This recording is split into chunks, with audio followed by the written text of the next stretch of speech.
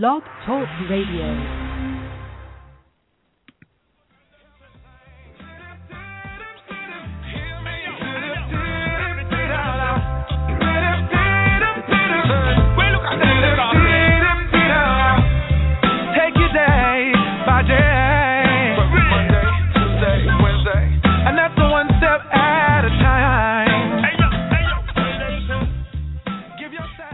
Welcome to the Pirate Monk Radio Show, coming to you live, and this time not from high above the Mellow Mushroom.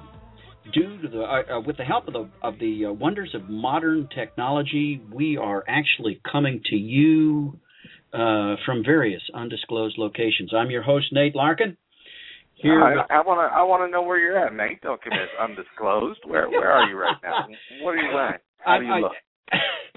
I'm in a bunker beneath Camp David. Actually, I'm in my I'm at the desk in my bedroom, looking out at a beautiful blue winter sky. And Mondo, our fearless, peerless engineer, where are you, my friend? I'm at home on my couch, looking at the TV that's not on, and. But looking outside, a beautiful blue sky as well. Yeah, gorgeous, gorgeous. And Aaron, our co-host from the West Coast, how about you, brother? I choose not to answer the question. It's turned freaky to me. I don't really want to know about you guys in your living rooms and houses, so I choose to decline. Okay, all right. All right. And you're weirding me out. How long is the deputy going to allow you to use the telephone? Well, luckily I got sent some credits from some loving people, so it's good. You know? Okay, good. Of course, good. I'm in the hall right now on the payphone. Well, this is great. We got a good show lined up. A terrific guest. I'm sure we're going to have a fascinating talk later in this hour with Bill DeVoe, and maybe even with you, those of you who are listening. You can reach us on the call-in radio line here at 347-850-1769. And we have a contest regarding this phone number. Yes, we do. Go ahead. Who's going to remember 347-850-1769? That's too much. So we need some smart people, probably some type A people with just a little creativity, to figure out what that spells on the phone. Yes. All right. Okay. Valid ideas. And certainly we will have a valuable prize for the person who sends us the best suggestion. Yes. All right. Well, Aaron, how has the week gone, my brother? Oh, I lost a friend this week that's been struggling with cancer for 5.5 years. So feeling all the feelings that go along with that while still being the pastor in the middle of that. So it's one of those weeks. Oh, man. One of those weeks. But we're going to talk more about that at the mini meeting. Okay. Terrific. Mondo, my brother, what's up? Oh man, I'm pretty good, man. I don't know if I mentioned to you, but I'm on a fast right now. I'm doing a 30-day fast. No. And yes, today marks day 16 today. Day 16 today. Woo! And yeah, man, it's been life changing. You know, I'm ashamed to say, but I don't fast as much as I should. Mm-hmm. But this has been remarkable in a lot of ways, spiritually, number one. Yeah. But then also, too, I've lost a tremendous amount of weight. Wow. Yeah, I'm down 23 pounds in 2 weeks. Holy smokes. And so of course, I'm loving it because it was spiritually, and my wife is loving the physical side. Because I had a little bit of a gut issue. Those who don't know what I look like, had a little bit of a gut So my gut is diminishing, which is nice. I'm getting back to my ball weight, which is nice. So yeah. Now, are you taking nourishment of any kind in any form? What are you doing? Yeah, I am. I'm taking a lot of supplements of probiotics and vitamin D and stuff like that. A lot of liquid.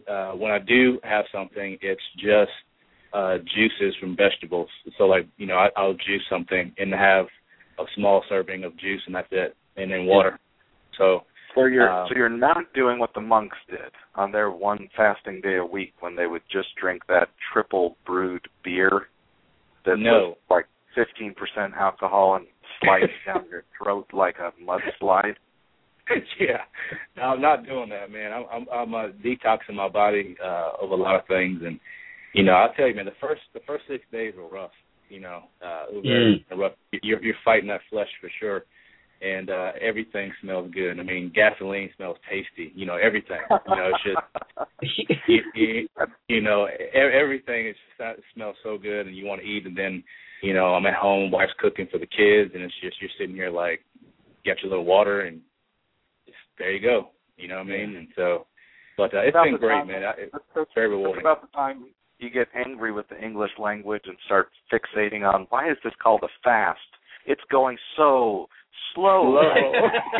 I hate that word. I hate everything. Exactly, man. Exactly. So I'm good, man. So as brothers, man, keep me in your prayers for sure. I've got another. I'm basically at halftime right now. Yesterday was day 15, so on the back half now. So yeah, man. Wow. You guys know I changed my diet 8 weeks ago, after getting some horrific news from the doctor about my arterial health. Went largely plant-based.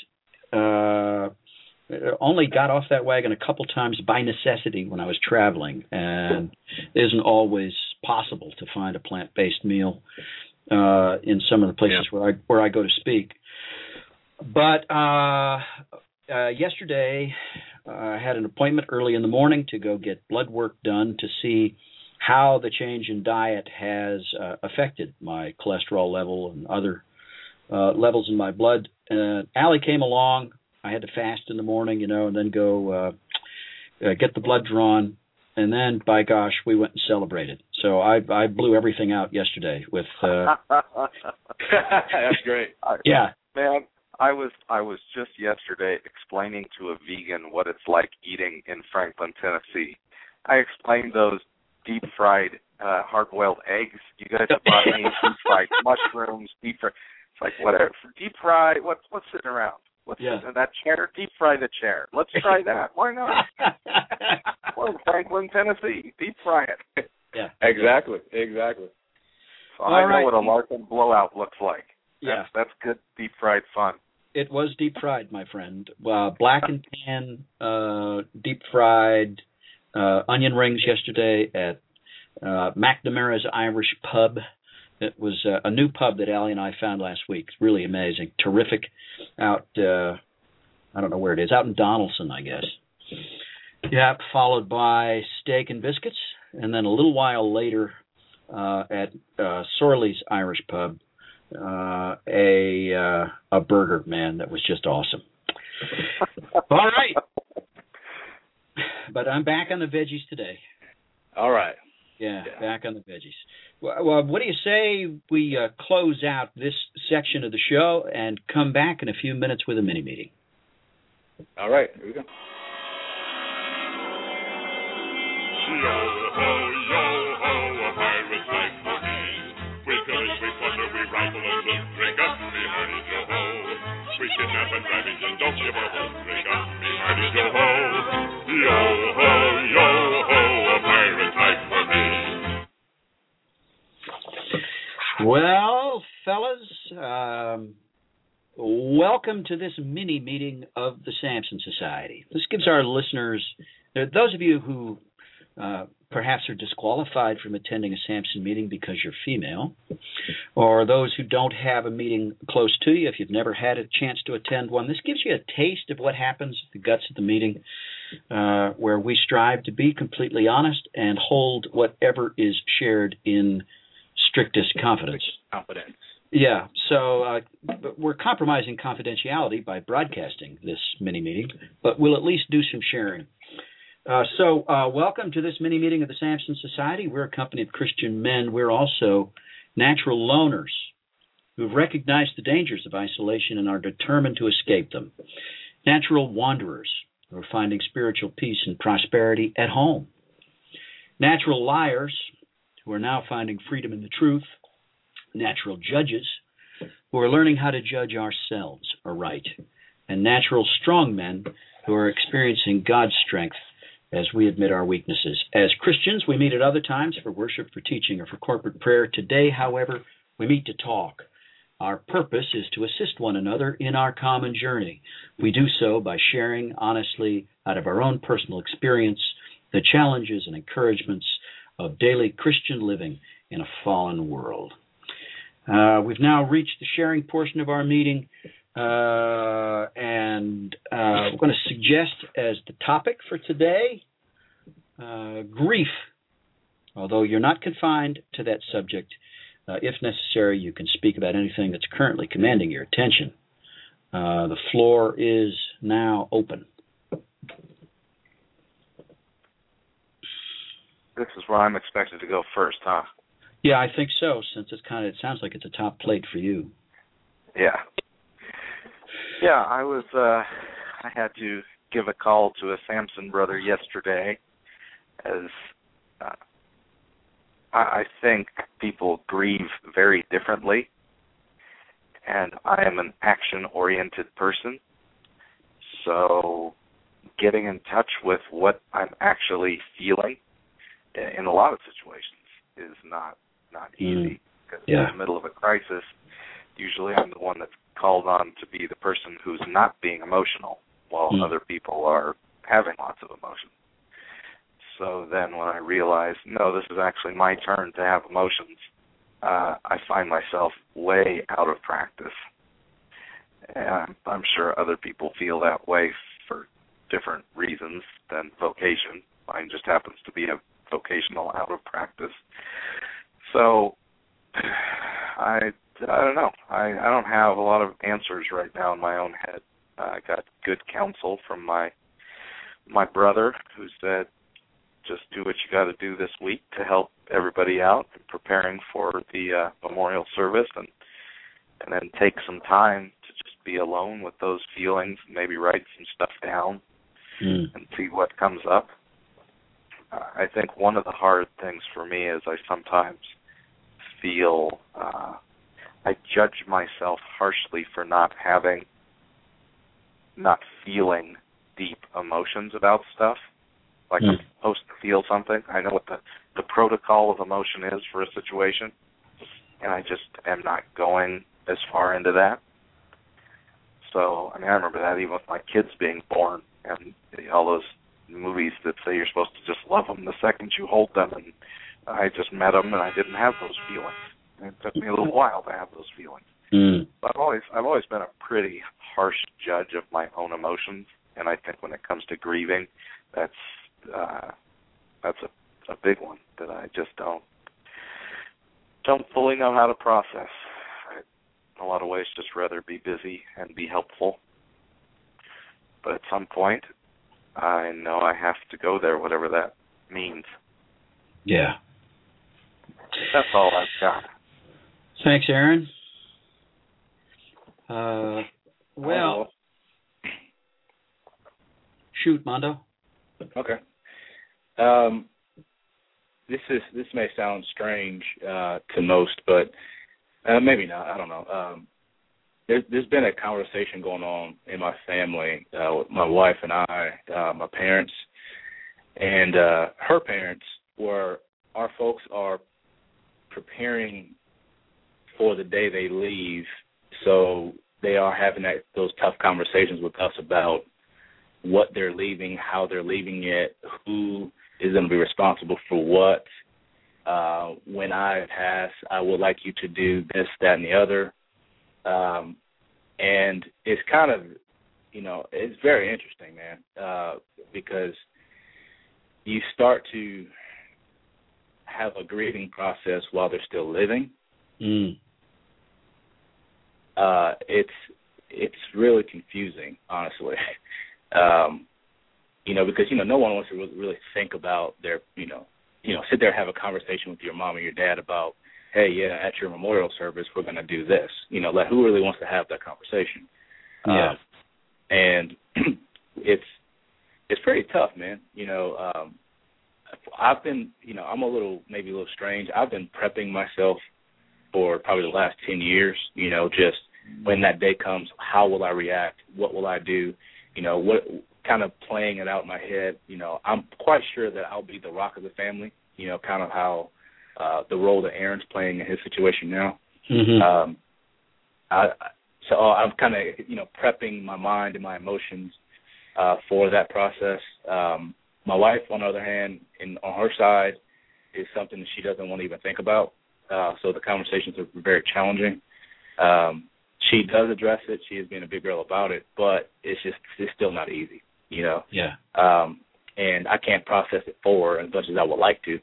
I can't. And so it's very interesting to almost grieve in the presence of the people you're grieving over. Yeah. It's very interesting. So the topic really hit me in the gut because that's something that we've been talking about the last probably 30 to 45 days, and just getting those things together. And I met with a friend who is interested in being a pirate monk as well. He's going through a situation right now where both of his parents are on their deathbeds at the same time. Mm. And two different situations. One's been sick for a long time, and I'm sitting with him watching him try to carry all this and watching how he's grieving. So, of course, I can't help but put myself in his shoes.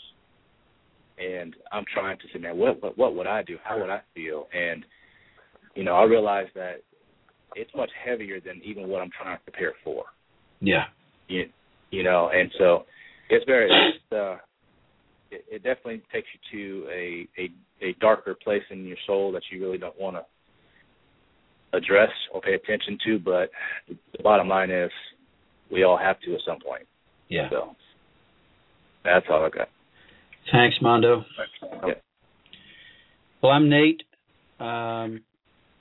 My most immediate connection with the topic, I think, is actually not personal. Allie yesterday woke up with some anger, and below the anger she found sadness, grief. Something that surfaces very rarely these days. I've been in recovery now for 14 years, and Allie and I have experienced a ton of healing. But there is still unresolved grief, and I think anger as well, although mostly grief. Sadness over what we lost during those years. And actually, what I took from Allie with my infidelity and with my emotional distance and with all of that.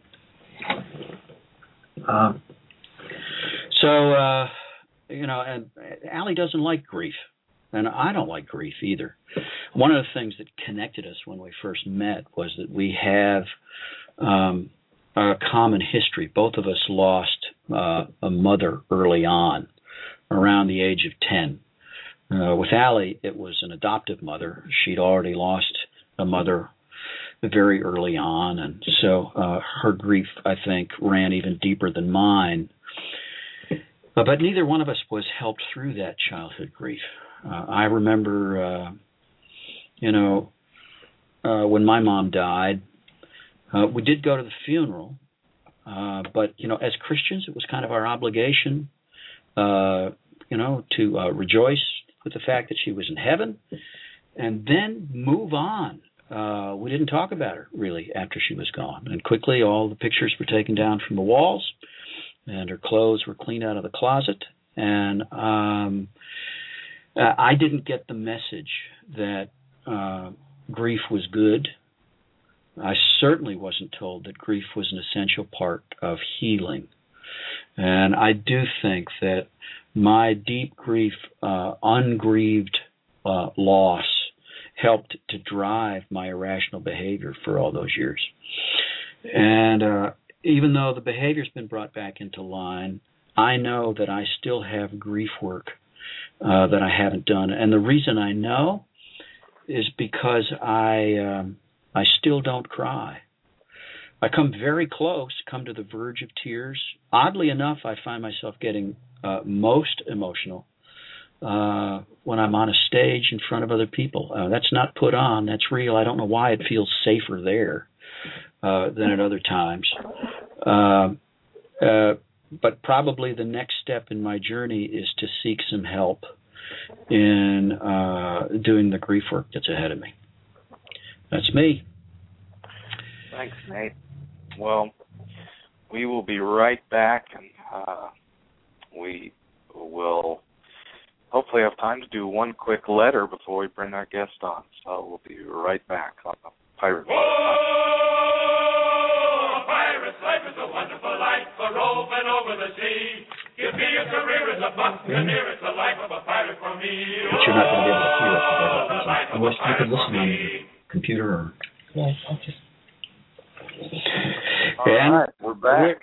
We're back in the Pirate Monk Radio. Hey, by the way, I should make this announcement now for those of you who want this show to be portable and you can't sit by a computer. We're now on Stitcher.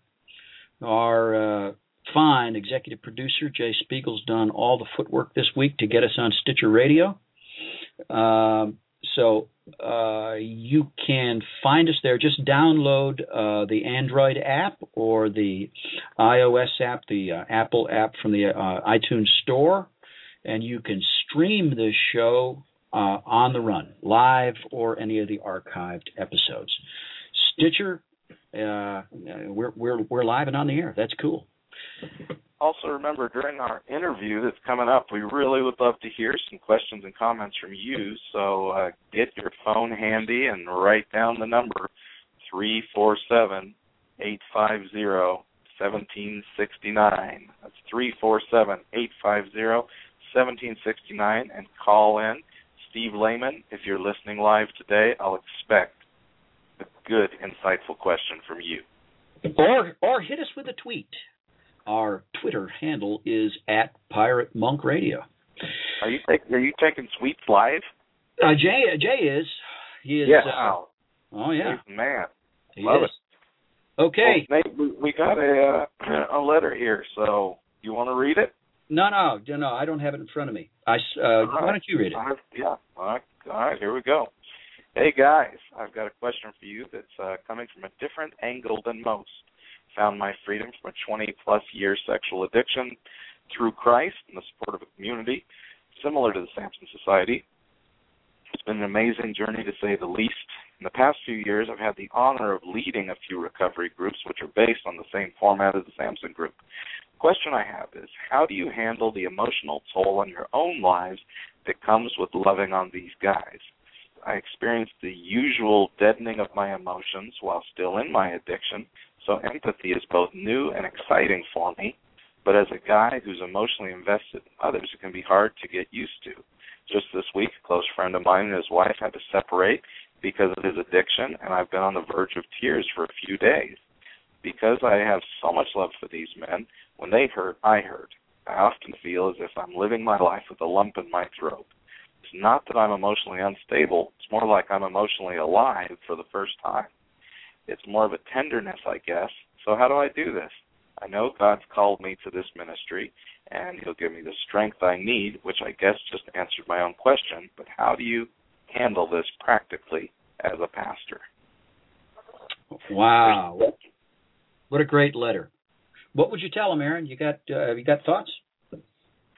Well, my first thought when I read this is to let people know that we step into pastoring one another, ministering to one another through these seasons of life. And God has built us differently. So some people carry others' emotions deeply, and I don't think they should try to cut that off, but I think they have to guard their heart. And others, it's far more natural. Like, I can usually walk away from the situation. So if I was to answer his question in the way that I deal with it, I've kind of been built to deal with a lot of people's crisis and still be able to sleep at night. Mm-hmm. That's just the way God built me. So I don't think he should be like me because God built him specifically the way he is. Yeah. So I think the first thing that I'd want anybody wrestling with this to think about is not how do I figure out how to be like that pastor or that person, but who did God make me to be in serving others through these times? Yeah. Yeah. Now, practically, go. Give some practical on top of that, Nate. There's an overarching. Yeah, well, yeah, I love this letter because I've had the same experience. You know, during my years in professional ministry as a pastor, as a young man, a church planter, I was spectacularly unprepared and unequipped emotionally, really to provide pastoral care. I was so self-focused, so focused on pleasing people, on performing, on impressing people, that I was really only watching other people for cues as to how I should behave.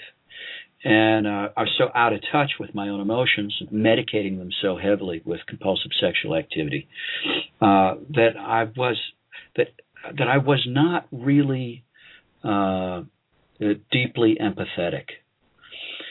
My capacity for empathy is growing, and I think that's such a wonderful gift. But there's this saying in 12-step recovery. The good news is you're going to feel your emotions. The bad news is you're going to feel your emotions. It's coming alive this way adds dimensions that can be confusing to those of us who've spent a lifetime living from the neck up. I am grateful for other men in recovery who've done what you just described, Aaron, carried my emotions for me. It's one of the things that I see Chip Dodd do, and I think it's key to his remarkable success in the treatment program that he runs for professionals. I've watched Chip feel for another man as the other man tells his story. A man who is so disconnected emotionally from his own story that he's unable to experience happiness, joy, or especially the darker emotions, sadness, anger. To watch Chip do that and feel another man's heart and speak for him emotionally, it's a great gift. Dave Bunker is another guy who does that tremendously well. And I find that while I'm certainly no master at it, I'm not great at it by any means, I at least have these days a little bit of the tools that are necessary to listen to another person's story, another man's story, and feel my way through it, and feel for the guy in real time. And I do find that the pattern holds true. Very often, a guy who comes to me for help because he's trapped in compulsive sexual behavior is so disconnected from his emotions that he really cannot feel the depth of his own pain, of his own life. What I have to remember is that is to continue to live in real time after I've prayed with the guy and given him a hug and sent him on his way. It's time for me now to come back into my own life and to engage in my own circle of intimacies with the people that, when I need to go home, I need to be home. And, that codependent part of me isn't always good at that. The savior part of me who would like to, live not just for myself, but for the world, doesn't always, it's easy. I've got to tell you that sometimes it's tempting for me to invest myself emotionally in somebody else's life so that I don't, so I'm relieved of the responsibility of facing the emotional reality of my own life. So, yeah, and I would just close this letter with the really important thought that you have to keep in front of you the difference between being responsible to your brothers and sisters and being responsible for them. Yeah. That sometimes when we enter into these situations where somebody's in a lot of pain and a lot of crisis, making foolish decisions, we have the end in mind that, okay, this is what needs to happen, but I am not responsible for that to happen. I'm responsible to them. I'm going to love them. But then when I walk away, I know that this is something they're going to have to do. They're going to have to do it with God, and I'm not going to confuse my responsibility into that. And I think that's really key in being able to walk away, and more importantly, to trust God with that other person's journey. Because so many times the emotions stay because I still feel like I can or should be doing something to affect the change in their life instead of doing what I can, loving them well, and surrendering it to God. Yeah. All right. Well, I think we've solved the problems of that little world for now. So, meanwhile, it's on to our guest. We're going to go to a break. We'll be back in just a moment here on the Pirate Monk Radio Show.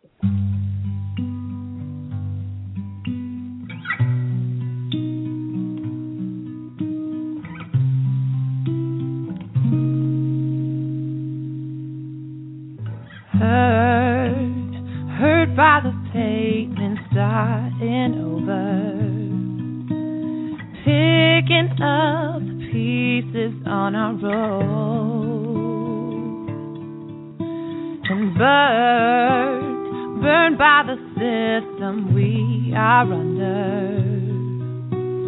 Giving up is all we've ever known. Hope is a word left undefined when dreams get pushed aside. We are all wounded soldiers trying to get back on our feet. Don't even know the war is over. Still searching for relief. When are we gonna open our eyes and see we've been redeemed? Wounded soldiers, wounded soldiers.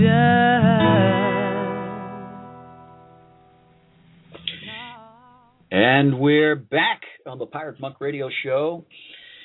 Here with a terrific guest, Bill DeVoe.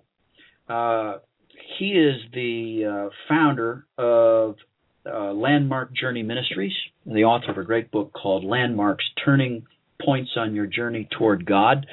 Bill is a graduate of Duke University and Trinity Evangelical Divinity School. He was also part of the trio Bell Biv DeVoe, right?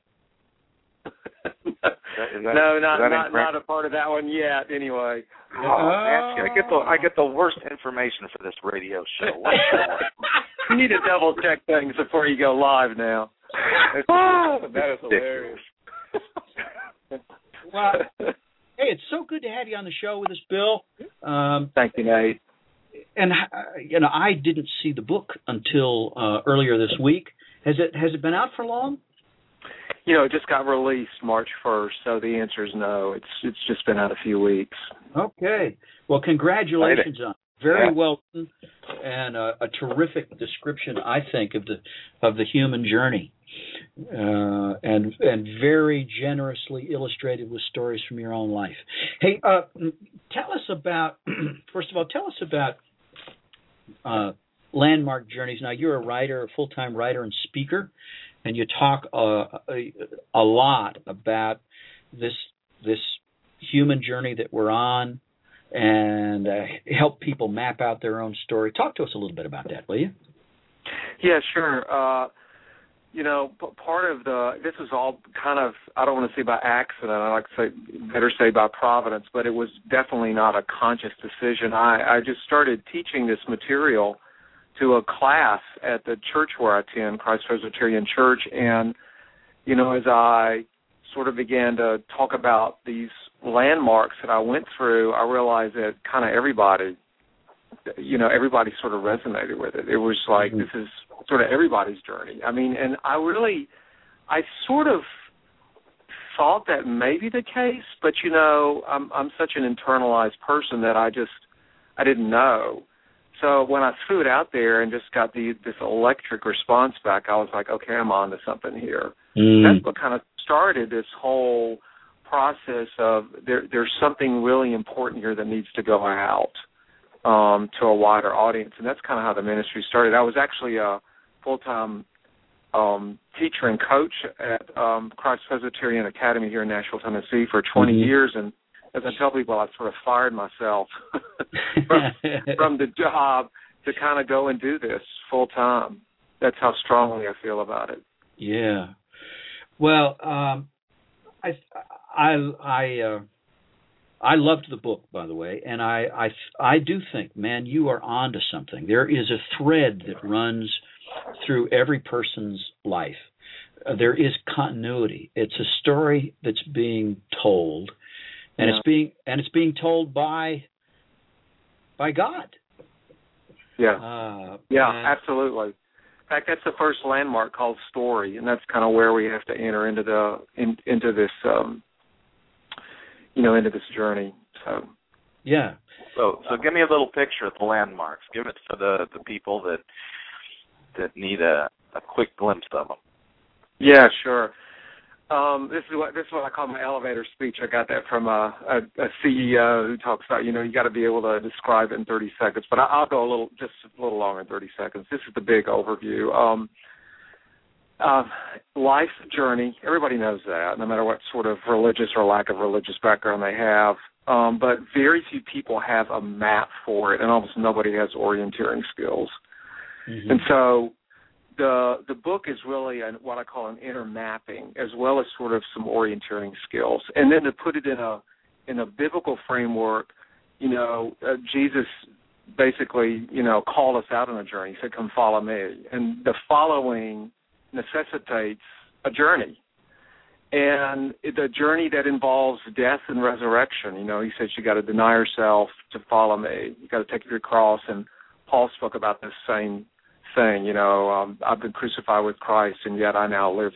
He lives in me. So what does all that mean in practical terms? And that's really what the landmarks are about. How do we progress in the journey? And so I have 4 what I call death landmarks, sort of entering into death, which are story, idols, wounds, and sex. And then I have a turning point landmark, which is sort of a pivot called identity. And then that turns us into the resurrection landmarks, which are battle, bond, mate, and quest. So there are 9 in all. Yeah, and if you want to visualize this, for those of you who are listening, it's mapped out kind of like a U, and so there is a descent, and of course that's what most of us don't like to hear. It's what much of popular Christianity will try to shield you from. Exactly right. Exactly. It's you're going to get your best life now. It's upward and onward from here. And Jesus used some different language. Jesus said, unless a grain of wheat falls into the ground and dies, it abides alone. And all of us have to go through a death experience. And God, in His loving providence, finds a way to bring us to the end of ourselves. Can you talk a little bit about your death experience? How did you awaken to the fact that you're on this journey, Bill? Yeah. Well, the death experience, it felt like death. There's, no easy way to sort of sugarcoat it. It was awful. And I was probably, in some similarity to your story, Nate, I was a ordained minister and had gone through seminary and had been out in youth ministry and associate pastor in church planning, and I'd been married 4 years, and I found myself in a place where I had 2 events happened that basically spiraled me down into an abyss. I had a church plant that failed, and I needed to resign from it for a number of different reasons. And then 4 days after that, or 3 days after that, I had a daughter born with some number of physical issues. In fact, we didn't know if she was going to live or die in the first 4 days after she was born. And both of those were just triggers that just, sent me kind of spiraling down in a place where I could hardly get out of bed anymore. And I realized that I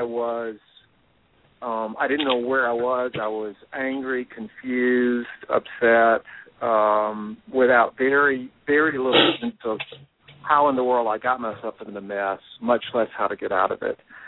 And, coming to terms with the fact that I'd really been depressed for 20 years and it submerged so many issues in my life, and it just sort of pasted them over with a lot of good behavior, a lot of theological concepts, and a lot of, on the outside, people thought I was a great person and was doing well, and inside I was just falling apart. So 20 years ago, I sort of realized, and this is where the book starts, for me, I'm either going to just, end up, my marriage is going to fall apart. I'm going to end up in a really, really terrible place.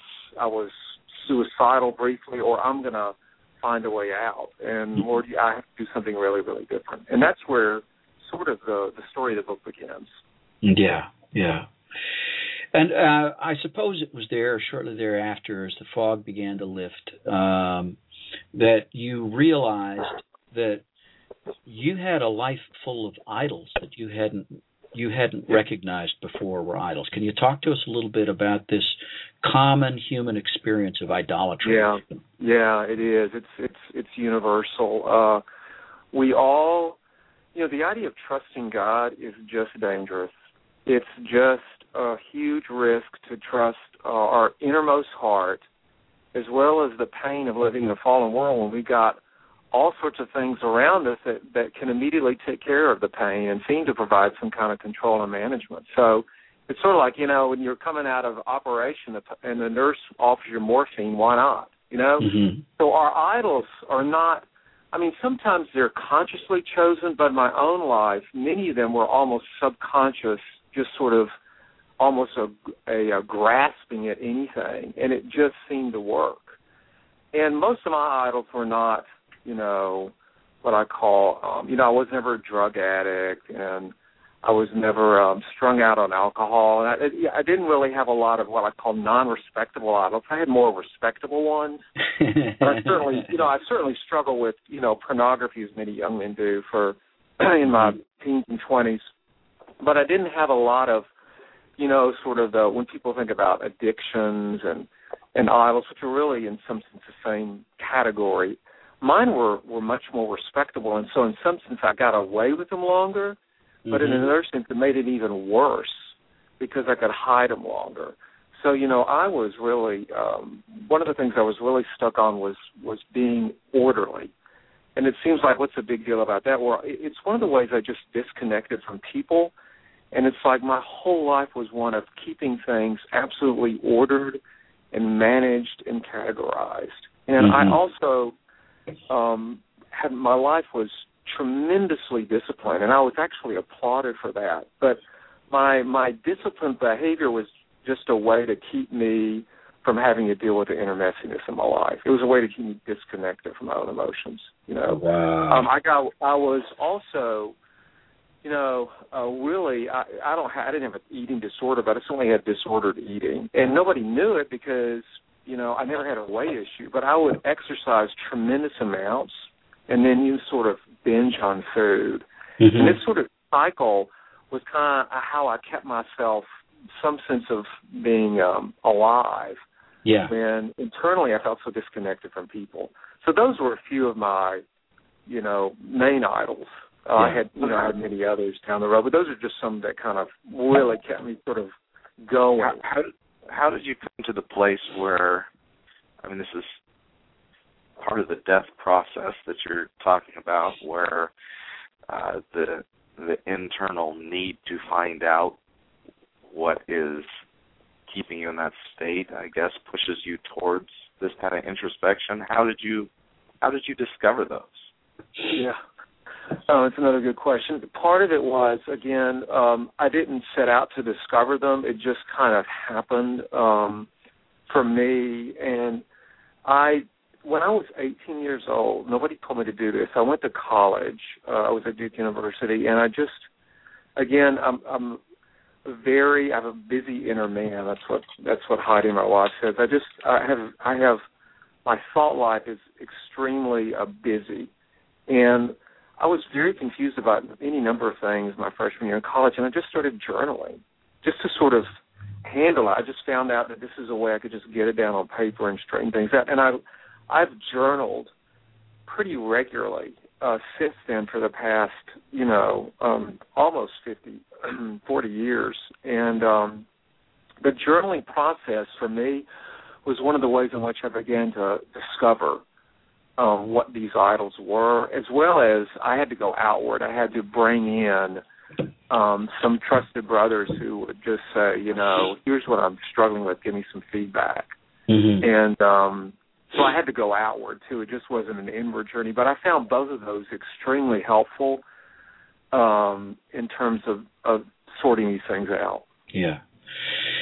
So one of the other things... Picturing, before you move on, Nate, okay. I think this is especially for some of our friends that listen, I think the idea of respectable versus unrespectable idols of ill repute is an important concept, because how many times do we deal with the most, the worst idol? Yes. And especially if we get some victory over that we can either develop whole new patterns, which are respectable, mm-hmm. but just equally as damaging to our souls, or we just don't address them because we're so focused on it. So I just think there's a piece in there that this comes up when we talk to women a lot, when they're very frustrated at their husbands because of these obvious problems in their life, and yet their lives are filled with worry and fear and anxiety and controlling parts of their lives to try to allay those fears, which are all more respectable because they're responsible. They're being responsible. Right. That's really well said. I think underneath the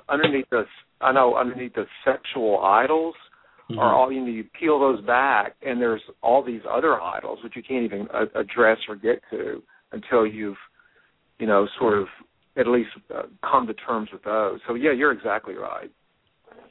Yeah. So what would we invite our listeners to do to start that journey?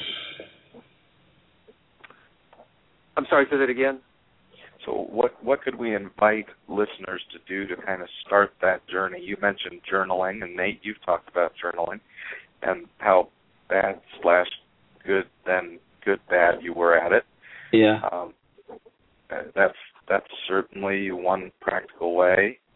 Sure.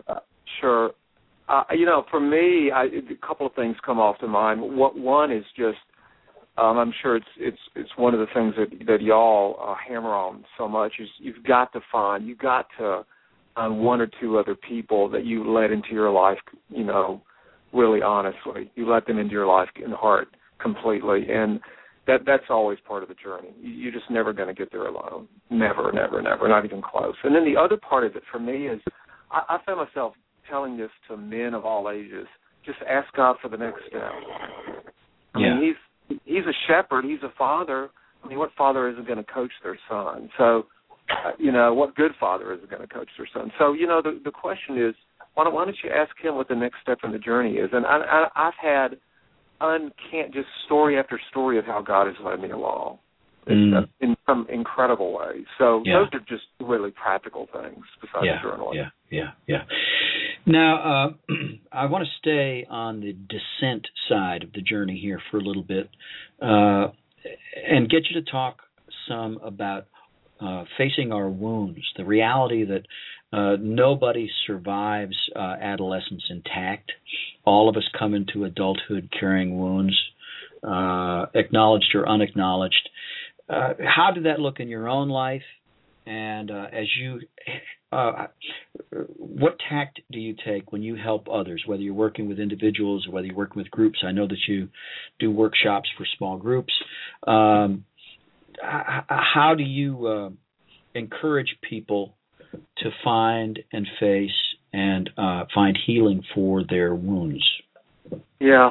Well, you can't, force anybody. But I tell you, the one sort of counterintuitive maneuver, and again, y'all, the Samson Society does such a good job with this. Is I just tell some of my story. Mm-hmm. It's to me remarkable how just the process of telling parts of your story awakens people to their own wounds. Awakens people to their own places where they haven't gone, or at least want to go now. Yeah. And that's one of the things I started doing. I began to teach the class. I realized I've got to I have to tell some of the stories that go with it. Otherwise, I'm not pointing the way out in which this goes, because the descent is into not only how we've sinned with our idols, but how we've been sinned against with our wounds. And they're both part of the fabric of the world as we know it now. And they both have to be faced. Yeah. Yeah, I think that's the principle of incarnation, which I'm sad to say that when I was in seminary and majoring in preaching was not often stressed. In fact, I got the impression that I better just leave myself out of the message. Yes, absolutely. Right? Yeah, and somehow, absolutely. And that's a message I kind of got too. Yeah. Paul the Apostle seems to have ignored that advice in the way that he communicated with those for whom he'd been given spiritual responsibility. What we know about Peter, we know because Peter was a blabbermouth. I mean, he talked about his own failure. We know that he betrayed Christ and denied knowing him. Didn't betray him, but denied knowing him to a little slave girl, not because the slave girl talked, but because Peter did. And the fact that he was willing to show that weakness and failure opened the door for generations and generations of other Christ followers to admit that we deny him as well. Mm-hmm. Yeah. Wonderful. So let's talk about the turning point and discovering our identity.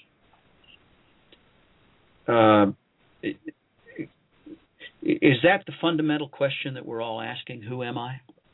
Yeah, I just keep going back to that, and it's not only the identity question is tied in with our experience, our sense of who we are as a man or a woman, and I found that men's sexual issues and women's sexual issues, and certainly mine, once I peeled all of those away and the idols underneath all of that, I realized what I'm really asking, what I really want so desperately to know is who I am as a man, and what a woman, who I am as a woman, and it's just so core. So for the identity question is I found that to be pretty much the substructure, and the analogy of our souls, and the analogy I like to use is contact lenses, because contacts, I wear contact lenses and worn it for years, and I spend 99.9% of my waking hours looking through them, and less than 0.1% of the time looking at them. Everything is filtered through them, and hopefully in a corrective and good way.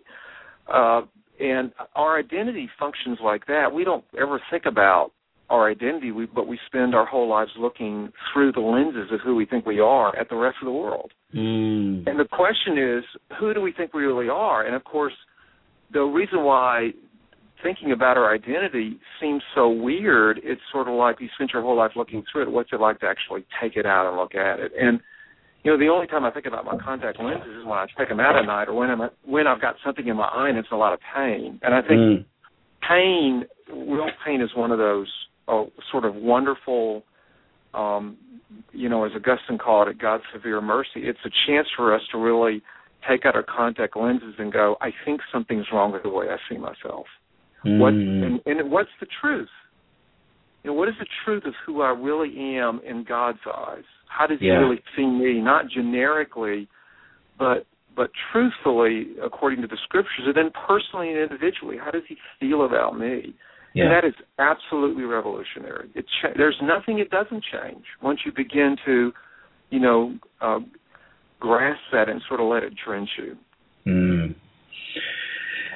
And I don't know about you, Bill, but I need other fellows to carry that with me and to remind me of my identity at those moments when I forget who I am.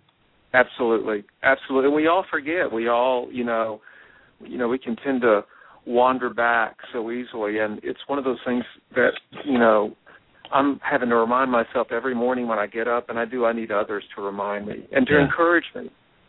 And sometimes it isn't just wandering.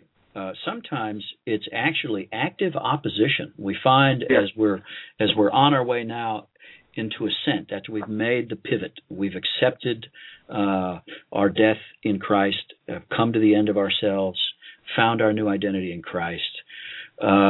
Things can get active from there, can't they? They can. They get really active. A lot of wheels, or I like to say wheels, things started turning inside me that I never even knew were there. Yeah. There's an aliveness. I mean, resurrection is about life. It's about coming alive. And, these landmarks are all about what does that really look like and feel like. Mm. That's a really interesting. I love that the identity is that turning point, because we can uncover all of that hard stuff, all the hard stories, all those landmarks of brokenness, and in the end come to a non-gospel conclusion. Absolutely. That will only turn to a different descent into religiosity and Pharisaism. Yeah, that's exactly right. That is really well said. There's nothing to replace it. There's nothing to give it new life. So. Yeah. That's great. Take us further up the ascent. We've only got a few minutes left, but I want to end on a hopeful tone. So tell us where we're going. Yeah, I think I'll speak briefly about landmarks 6, 7, and 8, and then I want to camp out on 9 maybe just a bit. But landmarks 6, 7, and 8 just speak about awakening to the battle. The battle is the 6th landmark, and the